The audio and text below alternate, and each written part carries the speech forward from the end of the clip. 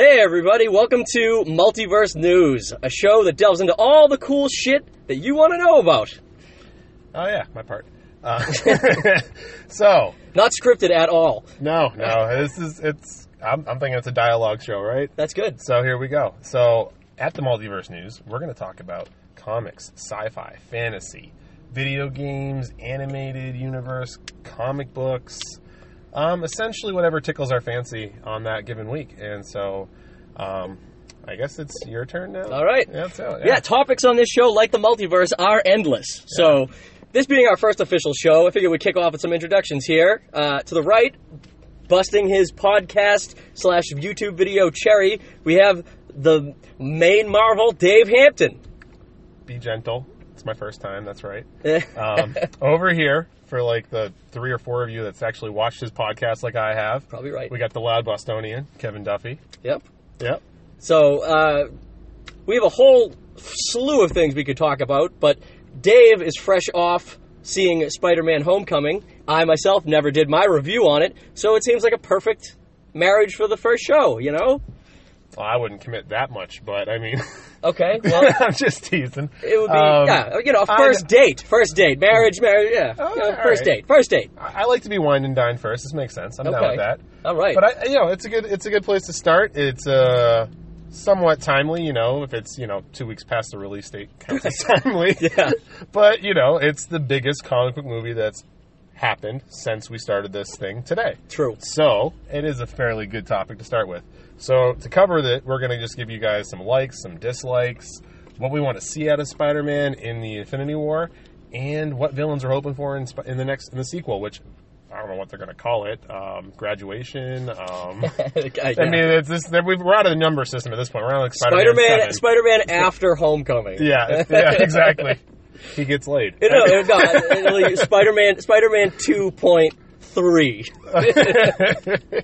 This is the third one, but all right. So we'll jump right into it. I'll go first. Yeah, okay. What'd you like? What I liked about the film, I obviously you got to see him in Civil War, which is good. I think Tom Holland is a great Spider-Man. I think he is a great Spider-Man, even better Peter Parker, which is like phenomenal because Tobey Maguire was like 65 years old and he was supposed to be playing a high school kid. Totally unbelievable. Andrew Garfield was okay when he was in the other one, but again, just pretty boy. He's a pretty boy. Pretty boy Spider-Man. He's too pretty boy. He's too pretty boy, right? I mean, yeah, he's got the big nose thing going on, but I don't think either of us can really judge on that. Nothing wrong with the big nose, Andrew Garfield. Yeah. But so we're fans. Yeah. No, those movies were good. They were solid movies. Yep. They both of them, even Spider-Man 2. I didn't hate The Amazing Spider-Man 2 that Andrew Garfield did. Sure. But it was one of those movies that happened right after the Avengers where they tried to stuff as much as they possibly could into there because everybody wanted a piece of that Avengers pie where they wanted to create their own multiverse that was as deep as the MCU there. Right. And as we've seen, personal opinion here, all those iterations have kind of pretty much failed or fell on their face because they try to do too much too fast. Where, if you go back to the first movie of the MCU, Iron Man, they stepped it up gradually. Yes. And we've kind of digressed off Spider-Man Homecoming a little bit. Yeah, a little bit. Conversation does that. Back. So, I'm going to add on to the Tom Holland thing. I like Tom Holland, yep. And more in the way they wrote Peter Parker. Right, very good. He's a dork. He's a nerd. Mm-hmm. He wears... I had to write down some of the slogans from the T-shirts because they were so freaking awesome that I literally interrupted my thought process in the movie and said... That's a perfect Peter Parker T-shirt. Yeah, the one with the 2 atoms on it, and he's like, "I'm missing an electron," and the friend's like, "Are you positive?" Yeah. And this is the type of stuff that was missing in the previous iterations of Peter Parker. They did the whole. They rushed the high school thing and all the other ones. They did the she's all that thing for Tobey Maguire's Peter Parker. He wears glasses and wears a ridiculous shirt. And then by the end of Spider-Man 3, and he's got the Venom suit, and he's like Mr. Stylish emo Peter, like Tobey. And whatever, done with that. It's not real true geek. It's not how dorky high school kids dressed. On top of the fact that Tobey Maguire was like 30 when they filmed that movie.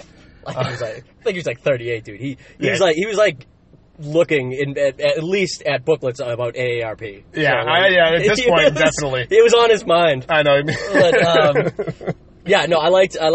I think Tom Holland was great. I think they wrote him great. I think the high school stuff worked. Not only did it work, it led the film. It did. Totally. Made the film endearing. It's what made the film small, which was huge for the movie. Street level. It was a street level. It was a street level Marvel film, which they haven't had too many of those. Most of them have been on the global, oh my god, world disaster scale. And this was just, a kid trying to stop a robbery. I liked it. And the high school stuff made it endearing, and it made it feel different, which right now with these movies coming out like 5-6 a year, you need something that makes them unique on top of just fun and a spectacle. Agreed. To watch. I agree 100%. Yeah. And I love the other thing. Obviously, Michael Keaton, fantastic. I thought, and I'm going to take that a step further because we talked Tom Holland, we talked Michael Keaton. I can't think of a cast member that I didn't like. I thought the casting was well done across the board. Yeah. On top of this being the hottest Aunt May in history. Definitely. I mean, yeah. In fact, oh my God. One of my only complaints is there wasn't enough Aunt May. I mean, all I just thought of to myself was, I wonder if Marissa Tomei's single, and I wonder if my wife would mind. I feel like with Marissa Tomei, she would understand. I feel like my wife would understand. My wife probably just will hear this at some point if she listens to it and maybe kill me now. But whatever, it's cool. It was worth it. It was Sarah, worth it. if you're listening at home, Dave said this first. I'm just agreeing with him to make him look less bad. If it makes you feel any better, Tina, I know we were on a date when I made this observation in my head. So, yeah, that's going to be awkward enough for this. Moving on. The other thing I really liked was the dialogue. I thought it was well written. I thought he was the appropriate amount of witty yet unsure. Mm-hmm. And I think they did a good job of showing the journey of him being a kid with superpowers who's just having fun. Like the scene with him tightroping on the web, jumping up and down because he's bored. Exactly. Right? They did that. And then as the movie built up, the responsibility of the suit settling in on him, of the thing that is there. And, I mentioned the suit. I think it's not a good point to pivot to the dislikes, because I think it's the easiest thing to dislike about the film. Dislike. Yeah. And I like it because it modernizes it and it makes sense in the terms of the MCU. I agree. I dislike it because it's not the Spider-Man I know. It's not the Spider-Man I grew up with. And it really had to resolve that to enjoy the movie. So for the diehards out there who are like, Peter Parker isn't Peter Parker enough, and Iron Man never did this at this point. I mean, and that's the voice I'm going to give you, diehards, because, that's kind of how you sound. I get it, though. I get it. I get why you couldn't get over that, and I understand why that would be a point of contention. Right. So that's, again, this is 100% my biggest beef with the movie was the suit. Yeah. And I understand that if Tony Stark's making your suit, it's going to have some Iron Man-esque Stark tech in the suit. Right. I was expecting it. I mean, you kind of saw it in the last movie, the way the eyes moved and such, stuff like that. I was okay with a little bit. I think the heads-up display threw me off. That's 100% Iron Man. I don't think he needed that. Maybe you kind of do. You didn't need to see it, though. And I also didn't like... It allowed for a couple of cool, point-of-view scenes, but they weren't necessary. So, to your point, I agree. But some things are cool. I understand that maybe it gives him a couple of different options with the web that, realistically... Why the hell? How would Peter Parker know how to spin a web like a spider?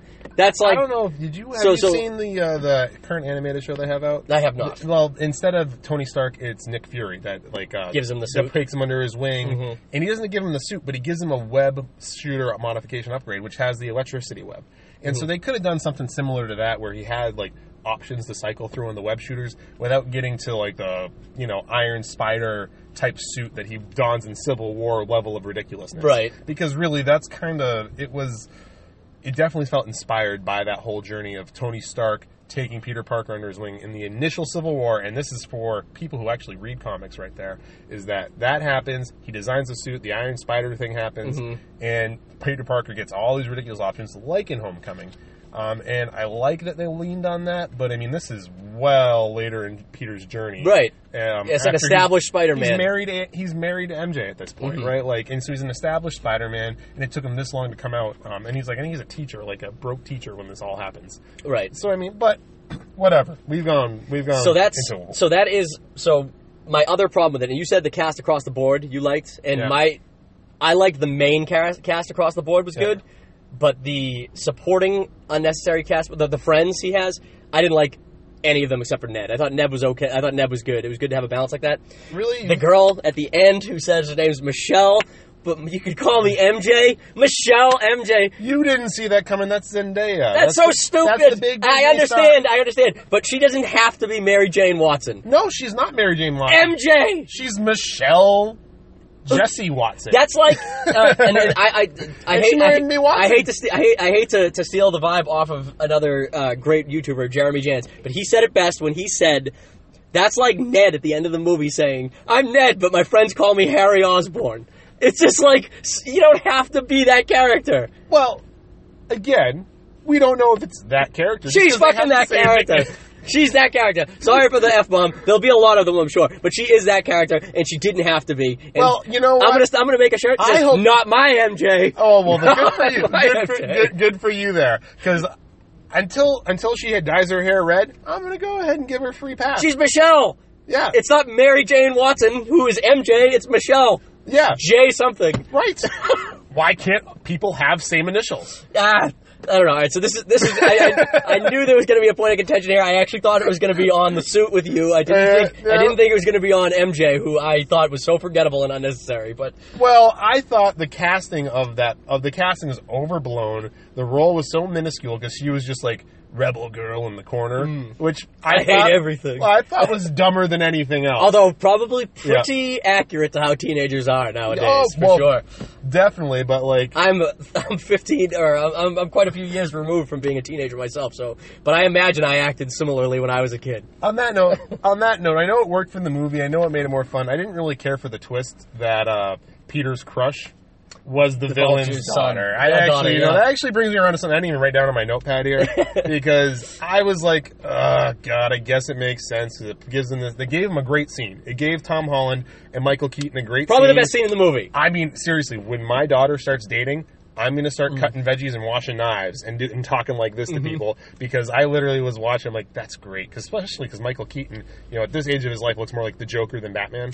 So you had the crazy eyes going on there that were quite intimidating on top of the knife pointing at people. That scene worked, but I just didn't like the clichéness of it. And then that kind of rubbed me the wrong way. But, I mean, at the end of the day, this is what I'm going to say about the MJ thing. It's what I'm going to say about any time they try to revamp a fictional character. It's a fucking fictional character. Get over it, people. I know, Internet. Fictional characters. Jay and Silent Bob said that one best. All right, but it's... Agreed. I agree that it is a fictional character. And honestly, like I said, as long as you're not messing with my Spider-Man, you're not messing with my villain with the Vulture, which is great. As long as you're not messing with those people and you deliver them perfectly, I will grant you minor changes to supporting roles. Outside of the nostalgia, I'm sorry, guys, MJ is replaceable in a different way as long as they tell the story the right way that leads up to whatever, them dating, whatever, if that's even the real MJ. Yeah. And honestly, no Gwen Stacy yet, so who knows what the hell's going to happen. Yeah. Yep, that's true. I don't know who they're going to cast. They might stay away from Gwen Stacy because she was so important in the Amazing Spider-Man sequences. Oh, yeah, definitely. Well, I did appreciate the whole neck snap thing, but, So, I think we got to pivot here because we do have some time. We do have some time restrictions this time around, guys. And, maybe next time we won't have the same time restrictions, but we do. So, we did talk about Infinity War briefly. I'm going to go ahead and lead this one off. I want to see Spider-Man focus on saving the little people. He is a street-level hero in his heart and soul. He is going to want to save the day, but he's going to see the rubble falling on somebody, or he's going to see the bridge falling down, and he's going to be the one that swings in and takes care of the bridge while Captain America is trying to punch Thanos in the face, because that's who Spider-Man is at his core. Agreed. And so I want to see that, but I also want to see the Spider-Man wit and sucker punch at some point where he's going to come in out of nowhere on a swinging kick to the face or just spider sense dodge when Thanos thinks he got him and hit him in the back or tie him up in the web. And it's not going to work. I'm cool with that because honestly, Spider-Man versus Thanos, we're talking like, no chance. But it'd be fun. Yeah, you see, I agree with everything you just said. The no chance thing, he's obviously not as strong as Thanos, but this Spider-Man that they've written, he's one of the heavy hitters in the Avengers.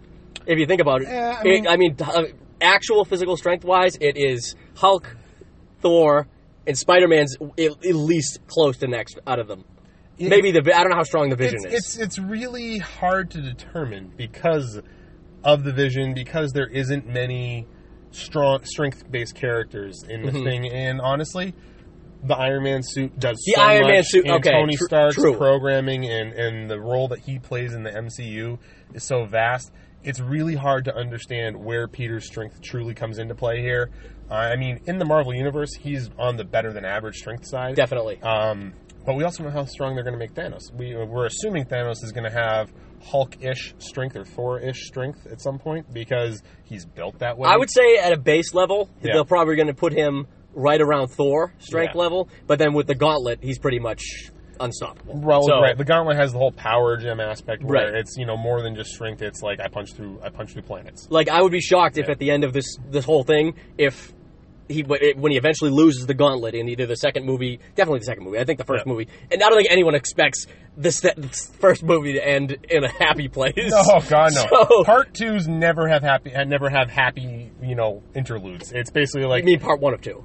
Part 1 of 2. Yeah. They're basically like, shit, we're fucked. And that's how the movie ends. That's exactly how it So, by the way, spoiler alert. Definitely. Yeah. I mean, honestly, you'd have to be living under a fucking rock to assume that these guys are going to take Thanos, like, quickly and easily. But I would assume, like, in the second movie that you would see at least the Hulk, like finally getting the chance to, like, really fucking nail him. And But, again, we're off topic. What I want to see from Spider-Man in Infinity War, and this is honestly, just from a perspective of how angry I am about what Sony's doing with the Venom movie, I would like to see, and I spoke with you about this. I wouldn't mind seeing, and as a way to kind of up the strength level too, if the Venom symbiote is on one of the ships that Thanos arrives in, and Spider-Man gets it. Because, and this isn't even for really Spider-Man, this is straight up because I don't see how Sony can do a Spider-Man movie, a Venom movie, and just be like, oh yeah, he got the symbiote, but we're not telling you why.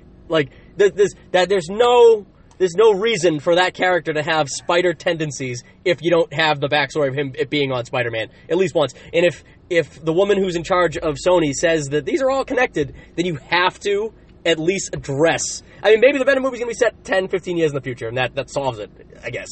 But for me, there's a lot of unknown there, and I'm not really hanging my hat on concerns with that movie yet. True. Luckily, Sony's been wanting to make this movie since Spider-Man 3 because they made Sam Raimi do something he didn't want to do, and Sam Raimi does what he does best. He cornballed the hell out of it because, that's what he does. He wanted Venom to be the end of that movie, is what I remember reading. He wanted it to be the cliffhanger leading into what he was going to do for Spider-Man. He wanted to tell a Sandman story, and he wasn't allowed to tell a Sandman story. Yeah. And, whatever. It is what it is. I actually had a unique thought on this, and I'm not going to go too deep into it because we're running real short now. But, Rocket, Groot, Drax, Spider-Man, banter for like 5 minutes. That's what I want. I just want those 4 characters to be in a room and meet, just because I can see Peter being like, what the hell is this talking tree? Why is this raccoon talking? I can see Rocket friggin' flipping out and trying to kill him. Yep. And I can see Drax being totally confused and having a great one-liner somewhere in that sequence. And I just want that comedy. That whole movie, nothing about that movie is going to be negative for me, because it's throwing together all these characters is just going to end. Is going to be so funny. Peter Quill coming back to Earth and seeing people like the fucking Hulk and being like, "What the fuck? Yeah. Like this is what I live with out in space. I didn't expect to come back to Earth and have it be like this."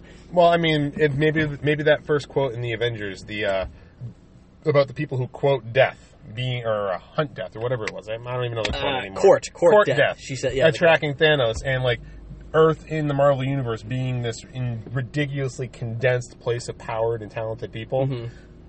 I would just like to see his reaction to that as well, because he's all over the place. He sees everything, and they're going to seem like cavemen in some ways because of all the technology he's accustomed to. But then he's going to run across gods and Thor and all this other shit, and it's going to blow his goddamn mind.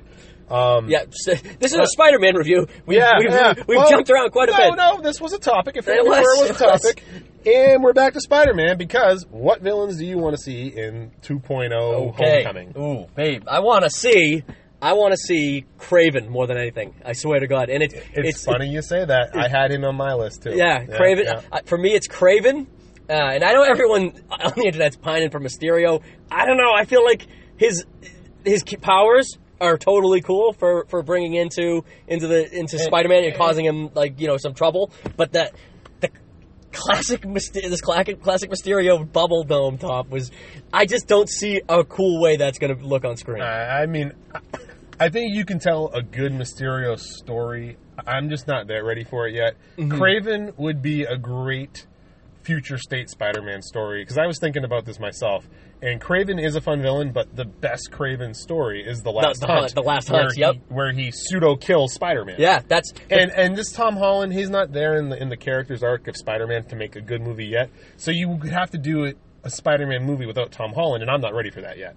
True. Yeah, so that's where I go with Kraven. I would love it. What I would really like to see is have them build on Matt Gargan, the Scorpion. Yeah, you see him at the end. You see him at the end of But have Homecoming. him be the henchman to the Kingpin, and let's friggin' tie together the Netflix universe and the Marvel Cinematic Universe, because Spider-Man is a street-level hero, the Defenders are street-level heroes, and we finally get that nice connection between the two worlds that they kind of underplay too much in the Netflix world, and they don't even sniff at in the cinema. That's true. And so I think it'd be a natural, organic way to do that. And the Kingpin is a perfect Spider-Man villain. He is one of the classic Spider-Man villains, and he is a great villain for this maturity of the character, because he's a street-level villain who has too much power and who Spider-Man could theoretically punch in the face and beat, right? Right. But Kingpin always outmuscles him, and so it just makes a good time. And if they wanted to go for real bonus points, they could even find a way to turn that into the Spider Slayer robot storyline from that 90s Spider-Man comic show. And that would be fun as well. That would be good. And so I think that's where I end all this stuff, though. I mean, that's my Spider-Man Homecoming review. I'm gonna loop right back. One more point? You want one more point? So just on what you said about Kraven, what you said, how you don't think he's the old enough of a Spider-Man to really... To tell the best Kraven story. I agree with that. You could do Kraven, but I agree with that. The Last Hunt. But from the other perspective of that, with him being a kid... Yeah. And having someone like Kraven who's like literally out to kill you. Yep. That would be epic, just because it's like this is totally a new ballpark, and it would make the weight of that story so much better, because it's like he's a kid dealing with literally someone who's only out to kill him. Well, you could do something. You talk about unique twist on the superhero formula. A thriller. You now have a thriller that would be akin to Winter Soldier, which is probably my favorite comic book movie to date, if not in my top 5. It's in my top 3. I think it might be my number 1. I don't know. Yeah, it's pretty high up there. I remember I said it to you after the movie, and your first response, and I remember this was, you just like Captain America, shut up. But anyways, multiverse news. That's podcast. That's episode 1. That's episode 1, baby. Yeah. Oh, yeah. All right, so we'll enjoy it, share it, like it, watch it on YouTube, Facebook, wherever you digest your podcasts. That sounds good. See you guys later. Love you, bye.